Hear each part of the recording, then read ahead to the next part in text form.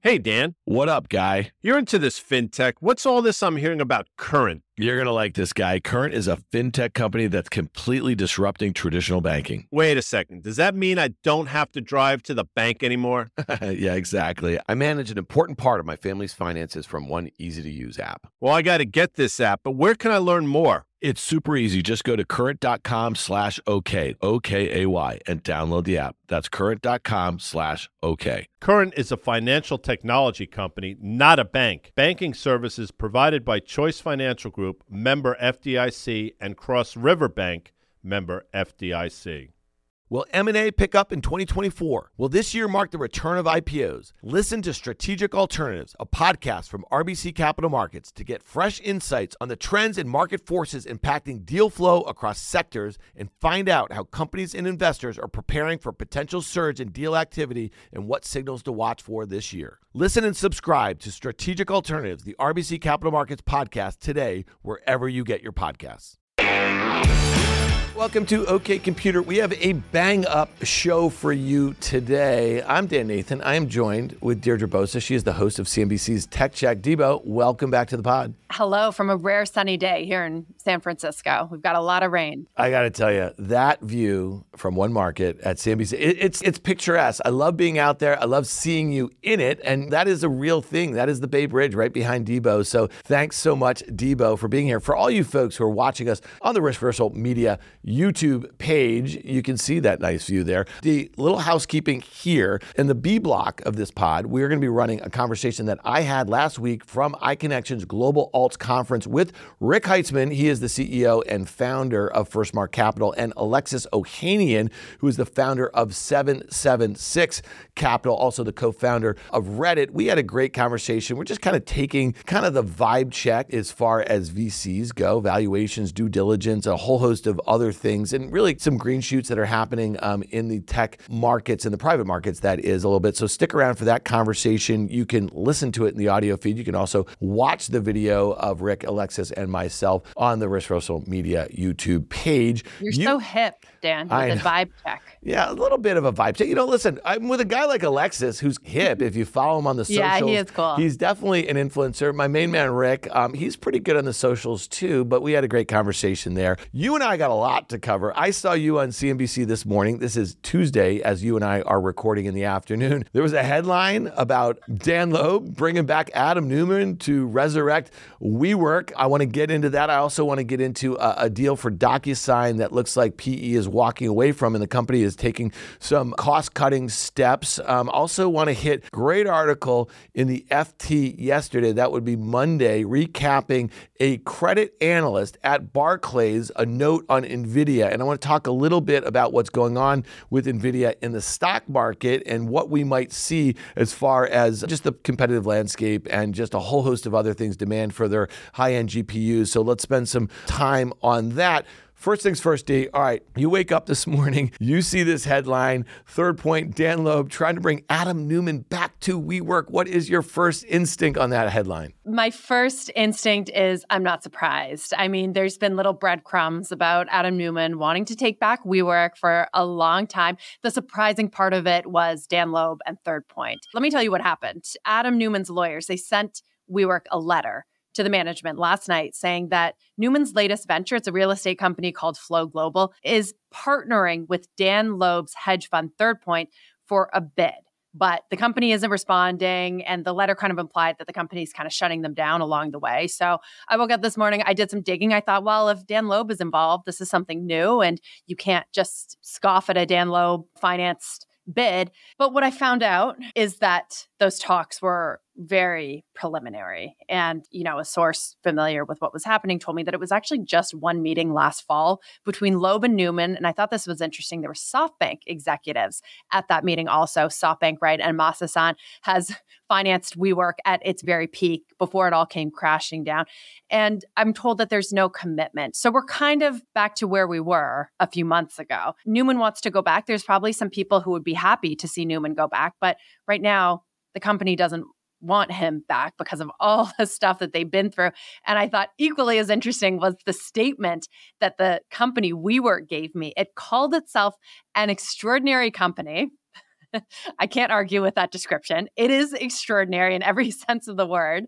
And they also said that they receive expressions of interest from external parties on a regular basis.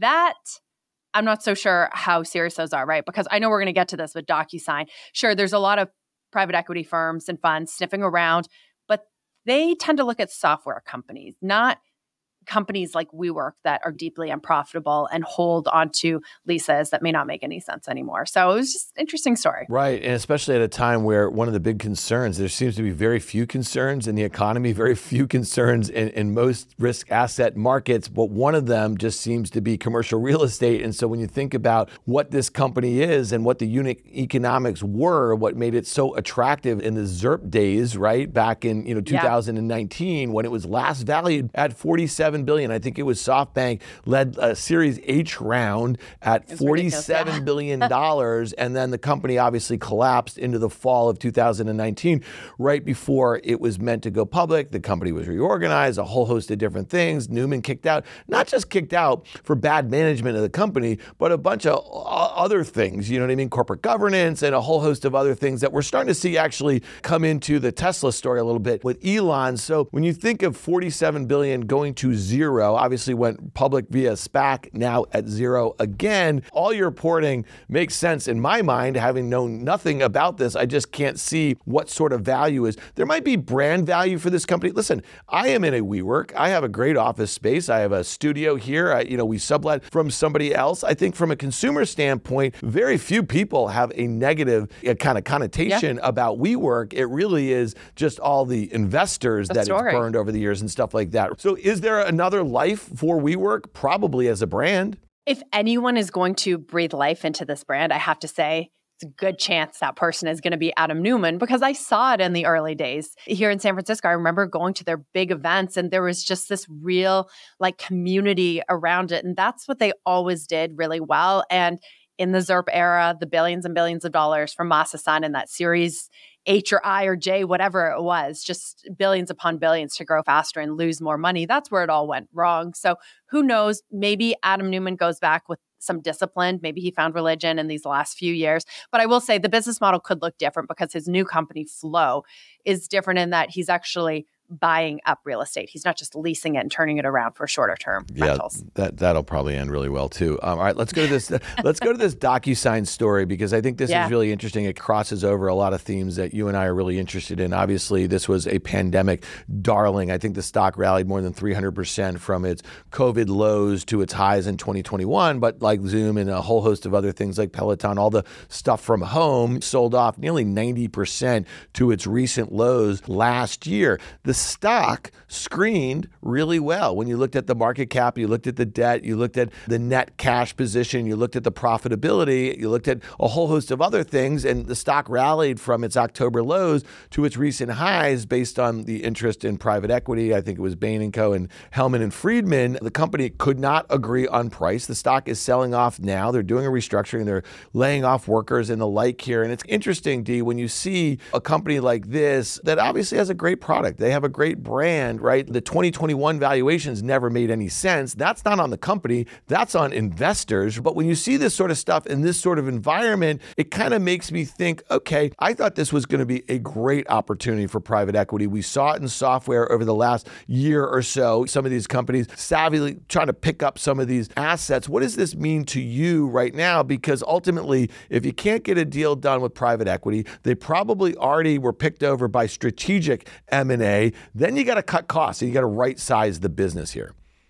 It's in a really tough position, right? Private equity is supposed to come in, make the cost cuts, make it more efficient and turn it around. But now it has that job to do for itself. And I think of DocuSign like I think of a Zoom, right? These were both pandemic darlings, and Zoom became a verb and a noun in the pandemic, and it's all everyone was on. And over the years, though, since then, it's really become commoditized, right? Like having a telecommunications tool, it feels like everyone has that, right? Like it's built into Teams, it's built into Google. It's not that special anymore. And it feels like DocuSign is in a similar place. Like, sure, it works really well. It's intuitive. They have a great offering, but how much is it to just plug that into a Microsoft or a Google or even an Apple these days? So it still has a valuation of $11 billion. Is that the latest, Dan? You're right. It's come back from those post-pandemic lows. But the other headline regarding DocuSign today is that it cut about 6% of its staff. And I went and looked, how many people is that? 440. That's like a lot for just 6%. So I did back of the envelope calculation. DocuSign, prior to this layoff, has over 7,000 employees. That feels like a lot for a company that has been struggling, that we were supposed to have just gone through this year of efficiency. Maybe it would have been more appealing to private equity funds had it taken these measures earlier. Yeah. And when I look at this and I say, here's a company that's expected to do nearly $3 billion in sales next year, growing at about mid-single digits, earnings growth, low to mid-single digits. It's got an 80% gross margin. So you say to yourself, with a $9.5 billion enterprise value, there's plenty of stuff to do if you're a private equity company to retool this company at the right price and bring it back out. There's probably a way to mash it together with a Zoom, not exactly a Zoom, but a Salesforce would be interested in this company at some point, right? So there's a whole host of strategic things that could happen after it gets retooled. But to your point, now it has to do it in the public markets at a time where there's lots of competition from lots of big platform companies. So I'm with you. And I just want to read this on the M&A front, because I always kind of have my little banker M&A hat on when I think about what might be a nice, tidy little mash together or something like that. And a friend of mine, Ryan Dennehy, who's the CEO founder of Electric AI, tweeted this morning. We'll put it in the show notes. Just heard about a founder of a $30 million ARR company, had to hire a bank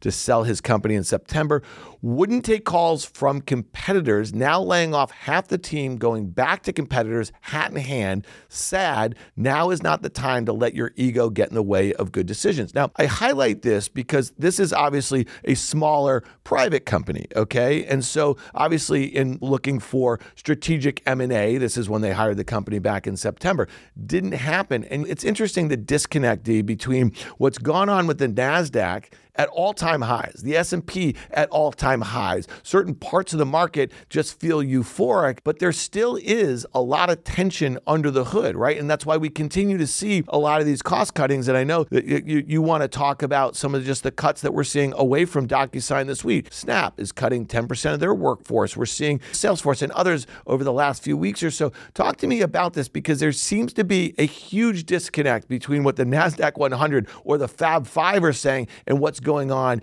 in private tech markets, and then obviously smaller cap public tech. I feel like we've been talking about this disconnect between software CEOs and the public markets for a long time. And it hasn't helped that software names have come back from those pandemic lows, is that it's not surprising to see CEOs, and especially founders, right, who put everything they had into these companies to build them, wait and say, okay, hold on, private equity did that deal, so maybe we could wait and hold out for a higher price from a PE firm. And I'm looking at the IGV, which is the software ETF. It's up 20% over the last 3 months. And like you said, the NASDAQ is, and the S&P are hitting record highs. It doesn't surprise me that they think that they can hold out, right? They can be that case. But your example of your friend who had to go back hat in hand, I think we're going to see a lot of that.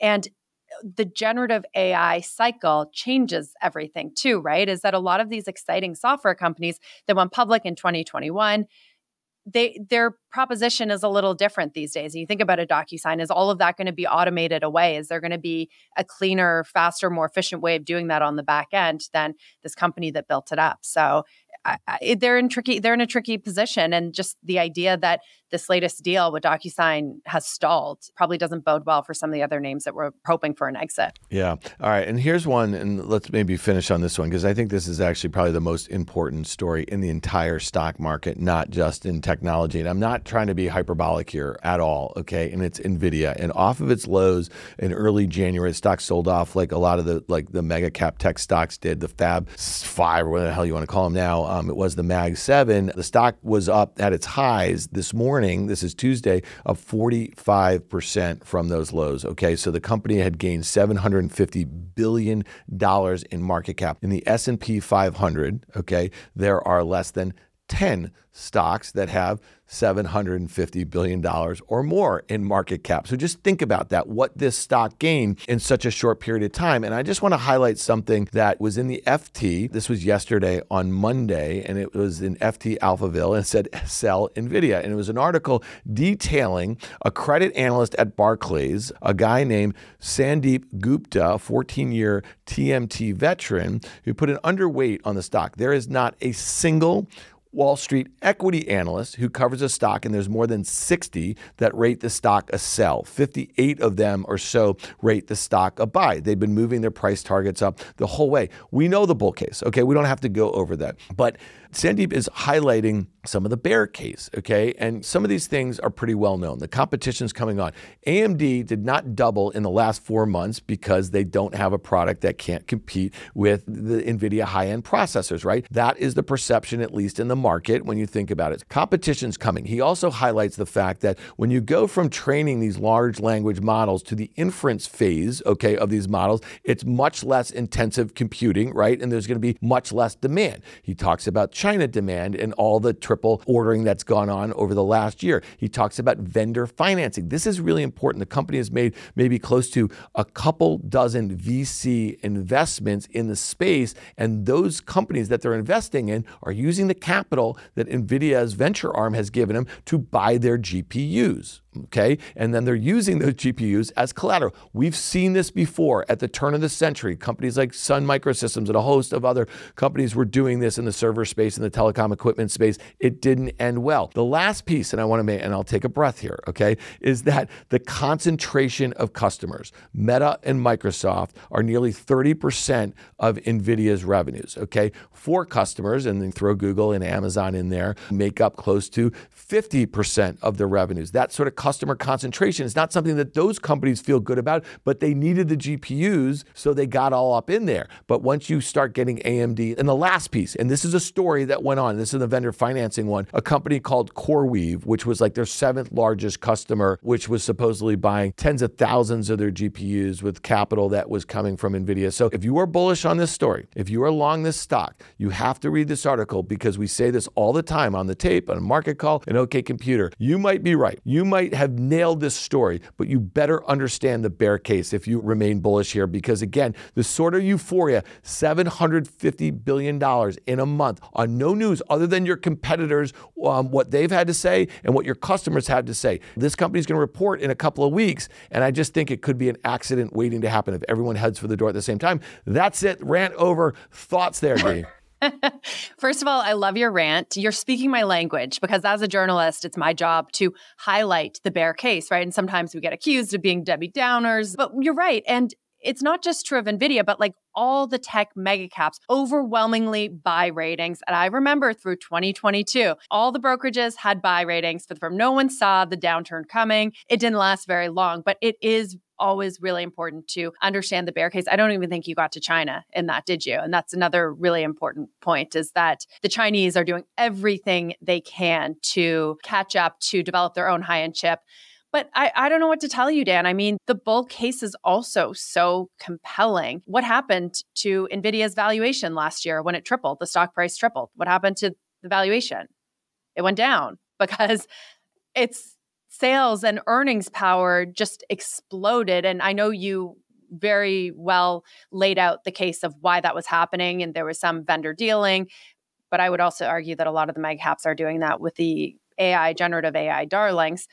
So the other thing I would say, hold on. I just want to push back. There's one huge difference here, and you are so right. It did grow into that valuation, okay? But here's the deal right now, and especially as we think about earnings just a couple weeks out from now, expected 2025 earnings, that's the current fiscal year that they're going to be in, okay? Earnings and sales growth are mid-teens right now, and the stock now is trading at 32 times. Why has this gotten out of whack a little bit? Because the stock has rallied 45% in a straight line. This year. And so that's my point. The fundamentals may remain strong relative to where the market is. That's the problem, D, in my opinion, and that's the accident waiting to happen. It's not that the fundamentals are about to turn. They will turn at some point. The deceleration will be meaningful. The competition, the issues with China, maybe there's a couple vendors that go out of business, right? There's a whole host of things that could really start picking at the brilliance of the story. And then when you look at how important Nvidia is to the broader markets, right, that you do run into these issues, and it's very important to understand this case. But let me tell you something. Like, I've been covering now big tech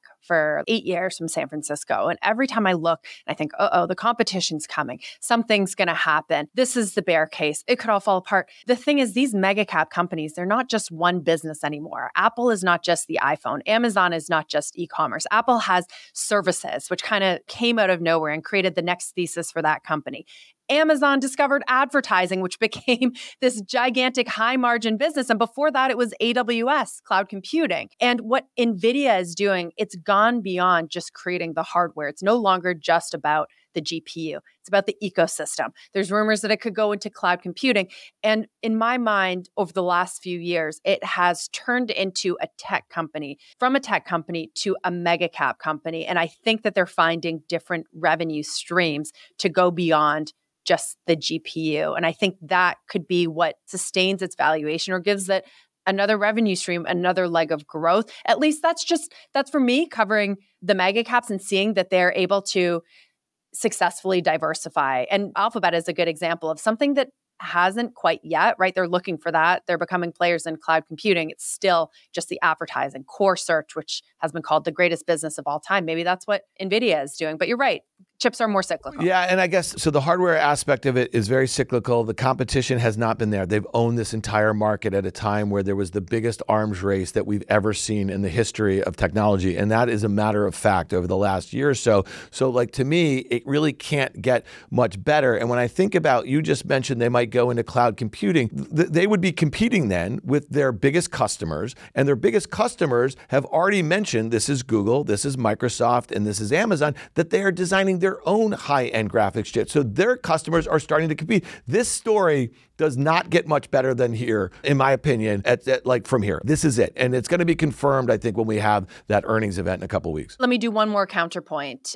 We've had the hyperscalers report, plus Meta, right? CapEx numbers just booming expected for this year. I think it was the Morgan Stanley Cloud CapEx tracker. They've now revised their estimate from 18%, I think, to 26% growth this year. So these companies are still buying. And I hear you, there's more competition coming online, but the competition hasn't delivered yet. And the chips that Amazon and Alphabet are working on, they can't tell us who's using them quite yet. Okay, sure, so they can. And Anthropic is now using Amazon's new AI chips, but to what extent? They're still using NVIDIA GPUs. I don't have a ton of confidence in that CapEx guidance, and I'll tell you why, because we just spent a few minutes talking about all of the cuts that we're seeing on headcount. Once they cut to the bone on headcount, if they do see revenue slowdowns, if they do see a recession that's finally coming that's been forecasted for 2 years, well, then they cut CapEx. This is also a story. Listen, I go back to NVIDIA. Jensen Huang is probably the most unheralded CEO in the history of technology or any industry for that matter. But this is a company over the last 5 or 6 years was at the forefront of crypto mining, of gaming, of data center, of AR, VR. This stock sold off 70% from its 2021 highs because AR and VR, because one of their biggest customers, Meta, cut their CapEx on AR and VR. So I guess my point is, we've seen this before. It's euphoric right now. You and I can go back and forth. And I know you're just playing devil's advocate a bit here. I know. I appreciate the cold water. I always appreciate a cold water story. But I will say, even the cryptocurrency story, left for dead in the water. What are they going to do with all these GPUs? Jensen Huang was nimble enough, smart enough, quick enough to turn it around and capitalize on the AI hype. He has proven himself as extremely nimble and smart and of the cut of like a Bezos or a Jassy or a Sundar or a Satya. So I appreciate the article because I do think you need a headline like "Sell Nvidia" feels so provocative right now, and maybe it shouldn't be. I'll tell you one thing. We detailed on Market Call yesterday, on Monday, a way if you were long this stock, you can sell out of the money calls looking out a couple months, and you could use the proceeds of those call sales against your long stock position, staying long, and buying downside puts. It's called a collar. That's how Mark Cuban became a billionaire in the late 90s when he sold broadcast.com to Yahoo and got a boatload of Yahoo stock stock, he said, you know what, I'm good here. I'm going to actually collar my stock and make sure that I am define my risk on the downside of this position, and I am capping my upside. It's a brilliant trade. We'll put the story, if you're not familiar with it, in the show notes here, but there's ways to kind of stay in the game, but protect a lot of these exorbitant gains that you had. All right, Dee, that was a very healthy conversation. I really appreciate the back and forth. Always love being here. With CME Group's micro-sized futures and options, you can access the same transparency and liquidity of the benchmark contracts with less upfront financial commitment. Diversify your portfolio and manage your exposure with the flexibility of CME Group micro contracts in crypto, metals, FX, energy, and equity indices. Learn more about what adding futures can do for you at cmegroup.com/micros. Thanks, everybody, for being here. We're going to have a little upbeat, kind of fun panel. I'm Dan Nathan, and I'm joined by a great friend of mine. That would be Rick Heitzmann. He's the founder and CEO of venture firm FirstMark's Capital, and Alexis Ohanian, who is the founder of 776. And you guys also know that he was the founder of Reddit and former executive co-chairman. And he's kind of like, what do you call it, pancake aficionado on the Insta, and that captivates me. So very proud of that. We are really excited to be here. We want to hit a topic. It's funny, as we've made our way through the content today, a lot of great discussions by a lot of great market practitioners. And you know, the thing is, I come from a public markets background, but I find what these guys do is fascinating. You know, when you talk about patience in investing, you guys have to be patient. It's just by nature of what you do. So we want to talk a little bit about the volatility that you've seen in your markets and the private markets, and how the public markets might have affected that sort of thing. And really just this period that we've been in over the last, call it 4 or 5 years, there's been some big peaks. Think so? Yeah, you know what I mean? and some massive drawdowns, and how that idea of patience really helps. And so, you know, Alexis, I'll start with you, because obviously you're a former founder, and you know, you got into the investment business. I know that you were doing a lot of seed investing probably all along the way. Talk to us like what, you know, you founded 776 in, I think, like a really weird period for venture. Talk to us a little bit about what the impetus for that was, and what you were doing differently with your business model than some of the other established venture firms that are out there. Look, 2020 was a wild year, as you all know. And that was a big year for me. That was the year that I resigned from the board of Reddit. That was the year that I decided to start that firm, 776, with the idea that we could build technology just like we would at a product company, but use that technology to then help us do the job of deploying capital, being early stage investors, supporting our companies, running our business, et cetera. And the wild, I think, best part of this job is the fact that everything we do, even if it's building software, is still through the lens of how do we build deeper and better relationships with our founders and with our CEOs. And we get to do it from the very beginning. And there is something incredibly satisfying about believing in a founder, cutting them a check in the very beginning when no one else believes in them, and seeing that business all the way through to IPO. And I can say, as someone who's, you know, knock on wood, on the verge of an IPO with Reddit, no comment, you sleep a lot better when you're just the one deploying the capital. And it's just a privilege to be able to do the job. Well, it's interesting. So you guys are both on the Row board together. Great company. Zach, the founder, CEO of that company, he's a good friend of mine. And I've gotten to talk to him a little bit about the two of you and the impact that the two of you guys have both had on that company and the success. And again, that's a company that, in my opinion, knowing them and being a user of their product, and a very happy one, they're inflecting right now. Rick, talk to me a little bit about what Alexis just said. It's not just a check, you know what I mean? Yes. Like every Saturday, this guy and Z, they call him Z affectionately, they FaceTime me when they're doing one of their walk-in talks on the way back from your weekly breakfast that you do with him in NYC. Talk to me a little bit about that relationship, because that is really what differentiates, I think, what you guys are really set out to do. No, we believe in establishing deep relationships. I think the two of us believe that when you partner with a founder, you're there to support them in good times and bad. And when a problem comes up, you're sitting on the same side of the table as them, and you have to address that issue. And also, you got to believe when you invest at the first institutional round, you're going to have a decade-long arc with that company and that founder in the good cases. I was on the board of Pinterest for I think 13 or 14 years, from seed check through the public markets. And so that's a long time where you see a lot of good and bad things, and almost all of our successful companies had a period where there was existential risk. They might run out of capital, the product's not working, all kinds of bad things happen. And you bond over that time. And it's really important for you to be one of those first calls for the founder and them to know and trust you. And maybe tying it back to where we started, I think a lot of people were just throwing money at everything maybe a couple of years ago. But I think the lessons learned from an FTX or lessons learned from some of these markets is, if you're going to get involved in venture capital, you have to have that deep relationship with founders to be competitive in that market, whether it's through software or whether it's through relationships. You have to be able to add discrete value to that founder and that company. And then you have to be in it for the long term. Yeah. You have to have the longest view in the room. And that's the direction the world's going. So Alexis, you just alluded to a company that you founded a while ago, and it will be pretty fascinating when you think about there haven't been too many consumer sort of internet companies that have come public. And again, this is not your words, but there's been reports that it's getting close to an exit. Talk to us a little bit about what that founder journey was like for you and how it's actually helped inform you as an investor now, and the sort of firm that you wanted to build, and the sort of relationships, to Rick's point, of having a long kind of, the longest view in the room, that sort of thing. Is it something that's been foundational to 776?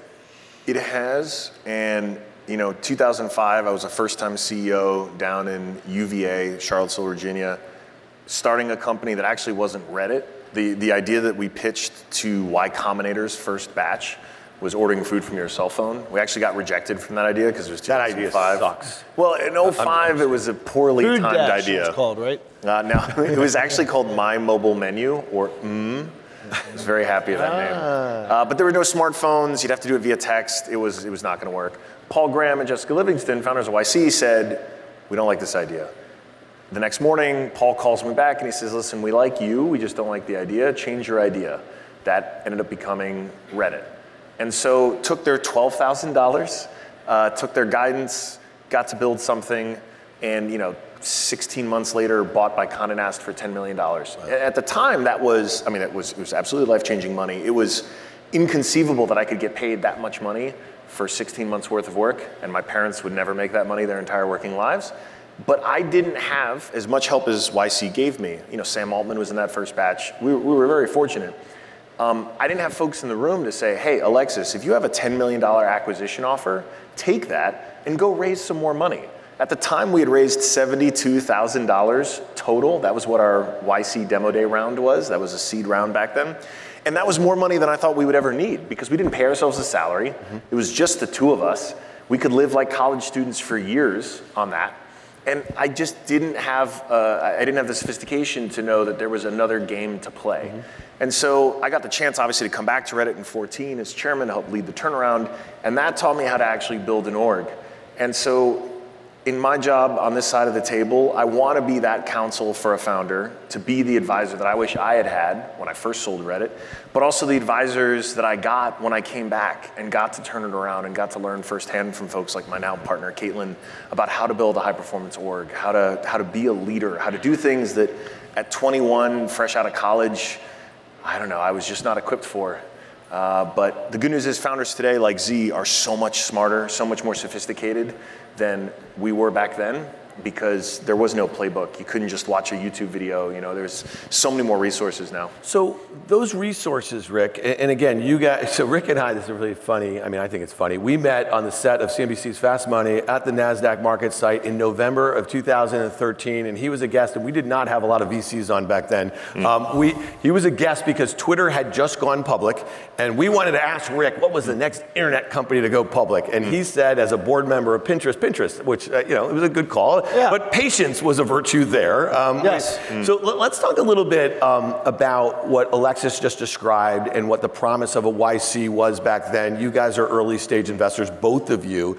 How is this kind of like this mission creep that we've seen over, let's say, the last 5 years? A lot of pre-seed turned into seed and then A, and you know what I mean? Like it kind of moved up the ladder a little bit too quickly. Is that fair to say? A lot of people were doing a lot of things, oftentimes things they weren't specialists at. Yeah. So and that was just a propagation of too much money. And you know, we've talked about it, a lot of people have talked about it from this and other stages over these last couple of days, that too much money created certain problems in the system. So now, as everyone's resetting, what does that mean?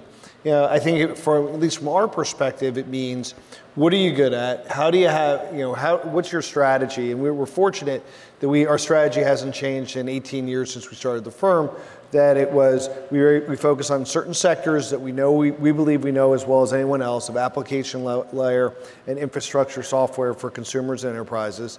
We focus on New York City. About half our companies have always been in New York City. And we focus on being an early investor and the lead director, and being able to have that relationship with founders, add value to founders, and help them grow. And that's basically it. And despite a lot of pull, and there's certain things that are tantalizing about being able to raise a lot more money or do a lot more things, we stuck to our knitting. And I think that's been the whole difference in retrospect, in that we have a small, tight team that all show up at the same office every day and all have the same mission to overserve our founders and provide them as much value as possible, so we're 100% referenceable by them and they do right by us, and therefore we could return a tremendous amount of capital to our LPs. Yeah, and let's talk a little bit about thought leadership. So Alexis, you've been on the pod with Rick and I. We have a great podcast, OK Computer. Check it out, people, wherever you get your podcasts. But this was, I want to say, in early 2021, and some tides were kind of turning in some of the Web3 stuff. But you were a really interesting thought leader, because not only were you investing in the space, you were a practitioner, you were very accessible. The last time I saw you, too much. Well, I mean, listen. I think a lot of people learned a lot from watching you in real time, and I think that again, whatever your opinion is. But I was in Miami Beach. It was maybe Crypto Week or one of those, I want to say, and there was as many people in the audience right here on a beach, at a bar. It was one of those things at one of those hotels, all black t-shirts, by the way. You know what I mean? Not none of this stuff that you guys are dressed in right here. But it's pretty interesting. You can draw both of those sorts of audience. Rick is usually wearing a black t-shirt, by the way. It's a good look. Talk to us a little bit about what you learned, because that was a year or two into founding 776. And again, I used to see you on CNBC. I saw you on a lot of podcasts. You were a clear thought leader in the space. Well, look, most of my, the note you made, Rick, about having the longest view in the room, most of my biggest wins doing this job have had to mean looking very wrong for periods of time. As the first investor in Coinbase in 2012, I have looked at every single crypto winner and stared it in the face and realized this is the time when the builders build, when most of the charlatans and scenesters flee, and the real work gets done. And so this is, at this point it almost doesn't faze me. It is interesting now to see it start to thaw, right? And to see Bitcoin at the prices it's at. To see, there are builders working on all kinds of things, from messaging protocols to some really interesting infrastructure that I think will make this technology more viable in a way that's not about a weird casino fetish, but actually just useful. And as a product designer myself, I believe above all, user experience rules everything. No one is going to use a thing because of a technology. They're going to use it because of a problem it solves or something it does, a why. And we're in that phase now, and it'll flow through. And I think to Rick's point, ZERP got a lot of people drunk on the sort of high-end potential of what could be. And we've had a reckoning now, and I think it's good. It sobers up CEOs, it sobers up GPs. Yeah.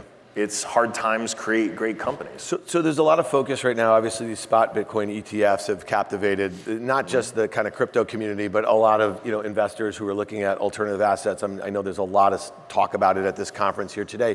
When you think about, and Rick, I definitely want to get your take because you were an early investor in some crypto adjacent projects too.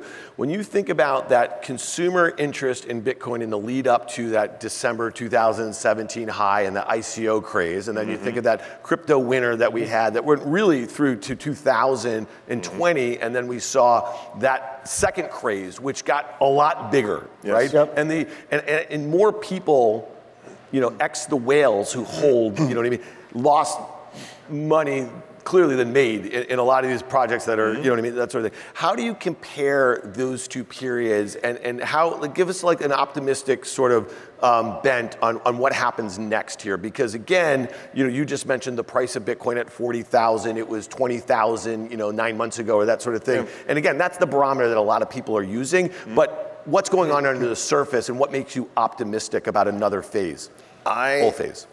I continue to be bullish on Bitcoin because the simplest explanation for it that it has proven out is as a store of value. And as an Armenian, I enjoy gold.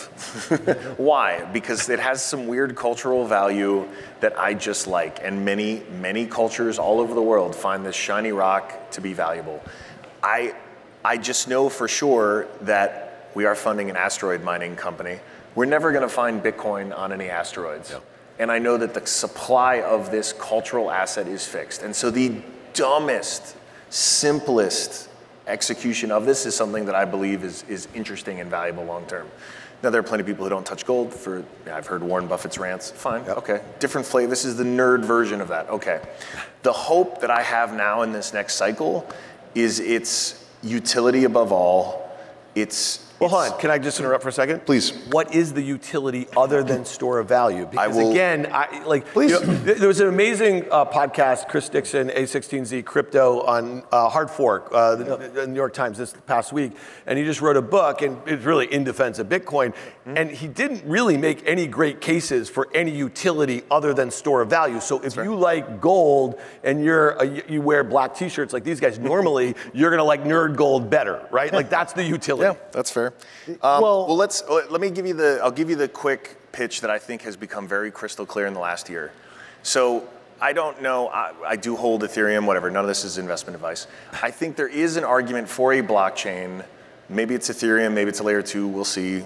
I'm making no particular picks there. But what's so powerful in this age of AI that we live in now is we should all take for granted there will be infinite, let's just say images, creatable, indistinguishable from one another. We are going to see a glut of these images all over the internet in the years to come. We're already seeing them. Now imagine a world where you cannot trust a single software file, an image, a PNG file, knowing if it is real or not.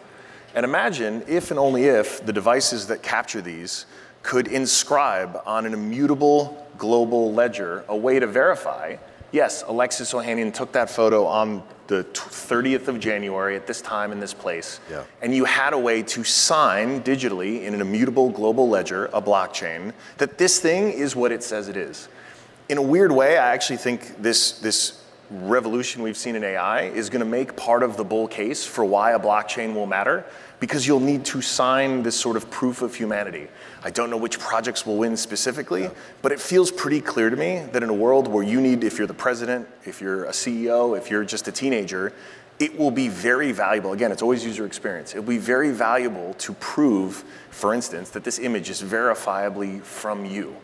So there's a $1 billion startup idea, someone's gonna build it, and then in a few years you can invite me back, I'll be like, see, I told you so. Yeah. So I think what I'm certain of though is this next wave cannot be about casino mindset and to the moon.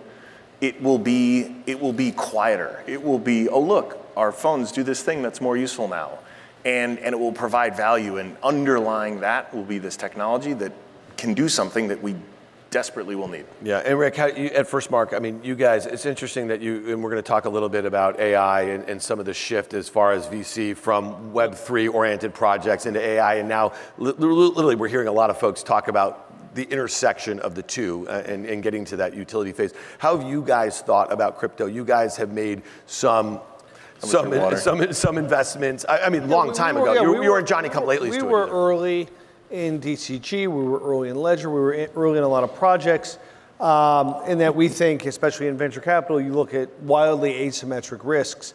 And if this became, we wouldn't have expected to get this big, but if it became anything close to this big, these would be important companies that were providing the infrastructure for a new economy. So we believe in probably two things that are probably still important and kind of focuses us going forward. In new markets, we believe investing in the picks and shovels in the infrastructure because that's what's going to be needed to build it out. And then, Alexis is prescient bet on Coinbase and the custodial services that they provide are incredibly important. And we do some of those things at DCG and Ledger. The second thing is there a real ROI? So whether it was 15, 20 years ago as we were investing in software businesses, today as we're investing in AI, or today as we're investing in crypto, is there a real ROI on this? Are you able to do something better, faster, cheaper that someone's willing to pay more because that's increasing efficiency?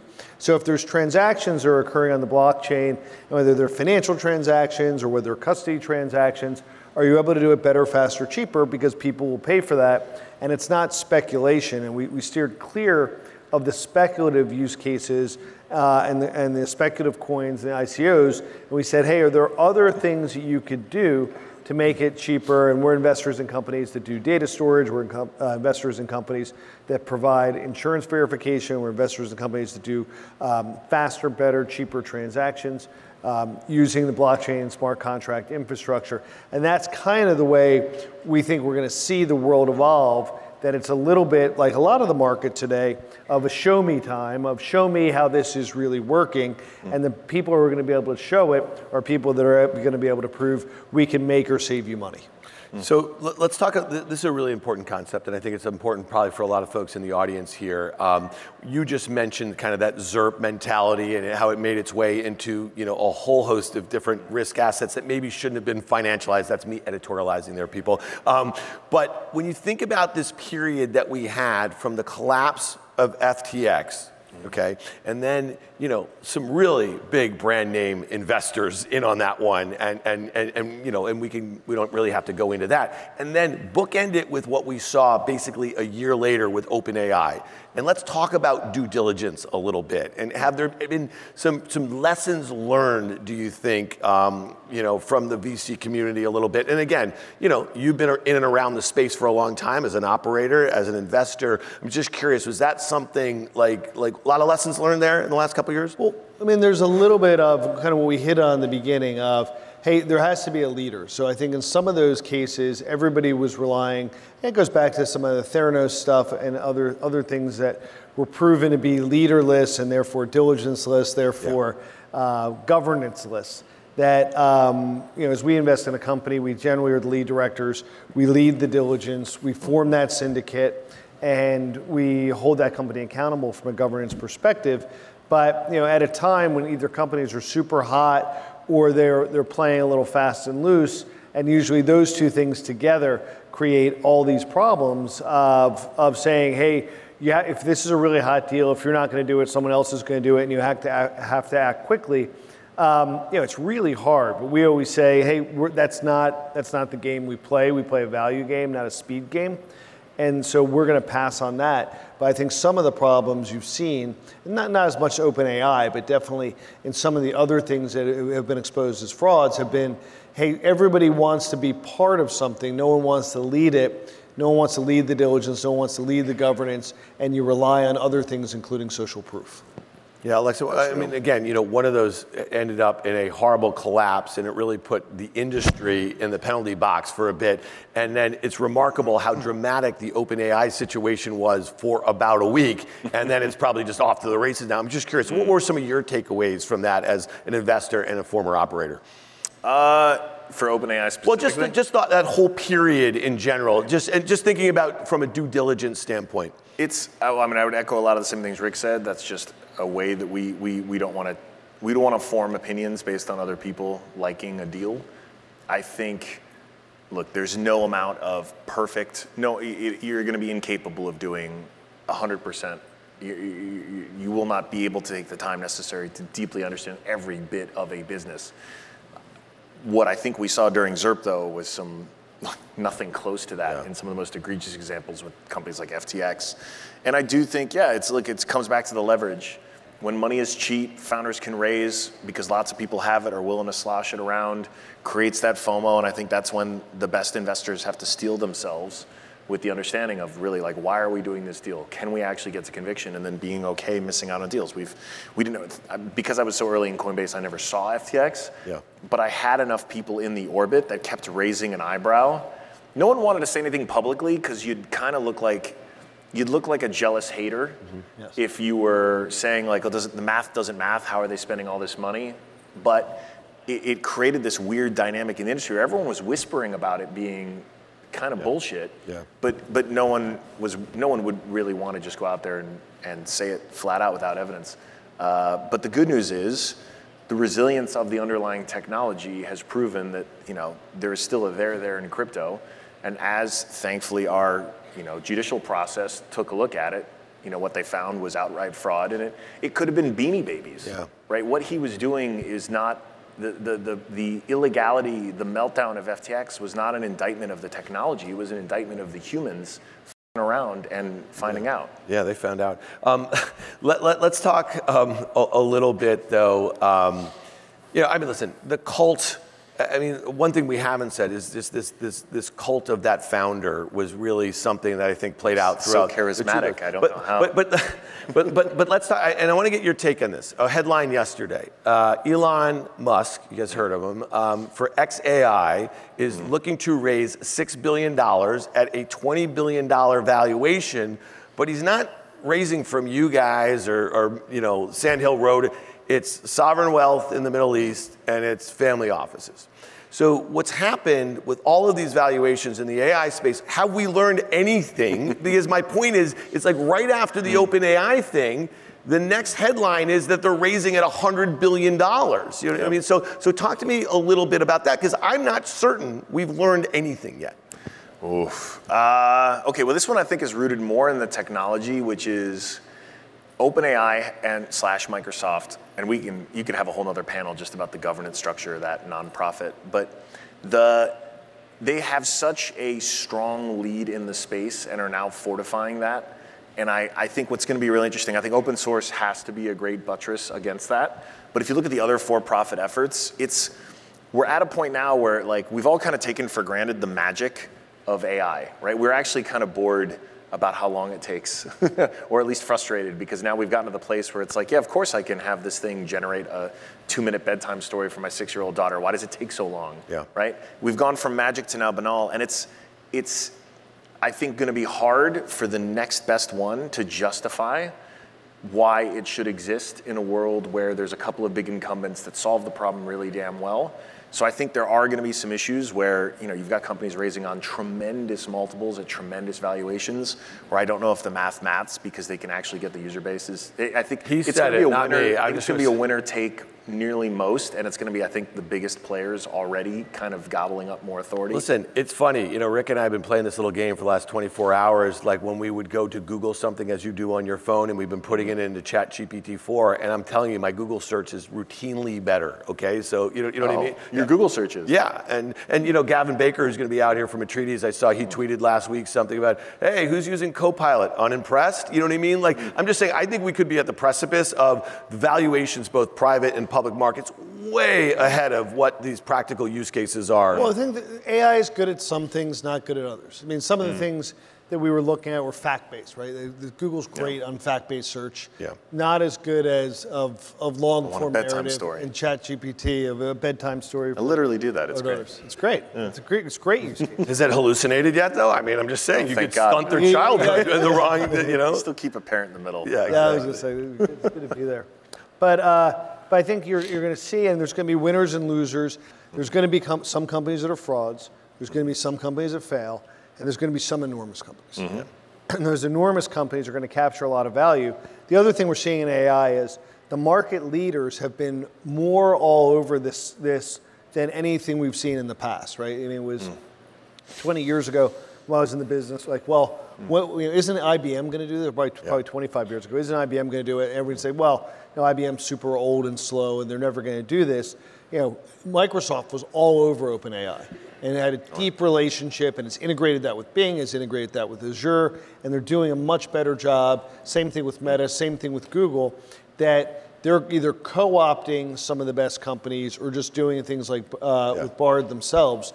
And therefore, I think you're going to see those winners be crowned by the existing incumbents, and those companies become even more important. This is putting my fast money hat on. The two problems that you have right now is if you are correct, and Microsoft's $1 trillion in market cap that has gained in 4 months because of the excitement in and around them harnessing this technology and given their market position, what have you pulled forward rather than excitement? And then the flip side is if you look at the private markets and you look at an Anthropic or a Cohere, or you look at the valuations there, and if they're going to be the losers, there's going to be wipeouts all over the place. And at a scale that the VC community has not seen. It could make FTX. I mean, if you look at the search market from 20 years ago, Ink2Me and Dogpile and AltaVista, all those guys were small blow-ups, but then one company wound up creating a multi-trillion-dollar company. Yeah. And so that's kind of the creative destruction of the venture capital and the startup ecosystem process that obviously everyone's going to rush in. I think at one point in America,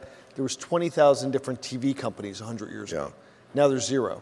Because that consolidated, the market created some structure, there was some Darwinism that occurred, and that happens. And that's, and we're at the point of the 20,000 AI companies that in 20 years, we're going to say, that $10 trillion company was the winner, and God, I wish we would have invested in it. Or maybe, hopefully I will have. Well, we can debate, we'll be back next year, and we'll debate this a year on. You said, Alexis, AMA, ask me anything. We got like a minute right here. I saw you. You're an amazing creator a whole host of different ways. Forget about what you do with a grill with pancakes and the like here. If you haven't seen it, you got to check that out on his Insta. Cybertruck. Yeah. You were one of the first folks to pick one of those bad boys up. Did you drive it back from Austin to Southern Florida? Can we get a quick review? I'm dying for it. You didn't hit any snow drifts or anything like that. No, it was great. I made it to Houston with my road dog, Russ. And then I realized I don't like driving that much. And dropped it off at a Tesla shop, and they put it on a truck. Really? And I flew back. I didn't see that on the Insta story. Well, because I just realized that many hours driving. You like it? Scoop right here. It is a tremendous, really fun drive. Yeah. It's as enjoyable as the X, which I love, but somehow even more fun to drive. It's that drive-by-wire steering. It's just a nice. It's fun. My daughter slightly embarrassed by me when I drive her. Just for that? Yeah. Well, she's like, I'm like, can I take you to school in this? And she's like, no, Papa. I'm like, all right. She's 6 and she's already embarrassed by me, but that's okay. We think it only gets worse. Yeah, we have older kids. It's going to be a lifetime of that. All right. Well, listen, Alexis Ohanian, Rick Heitzmann, thank you guys so much for being here. We thank all of you guys for being here.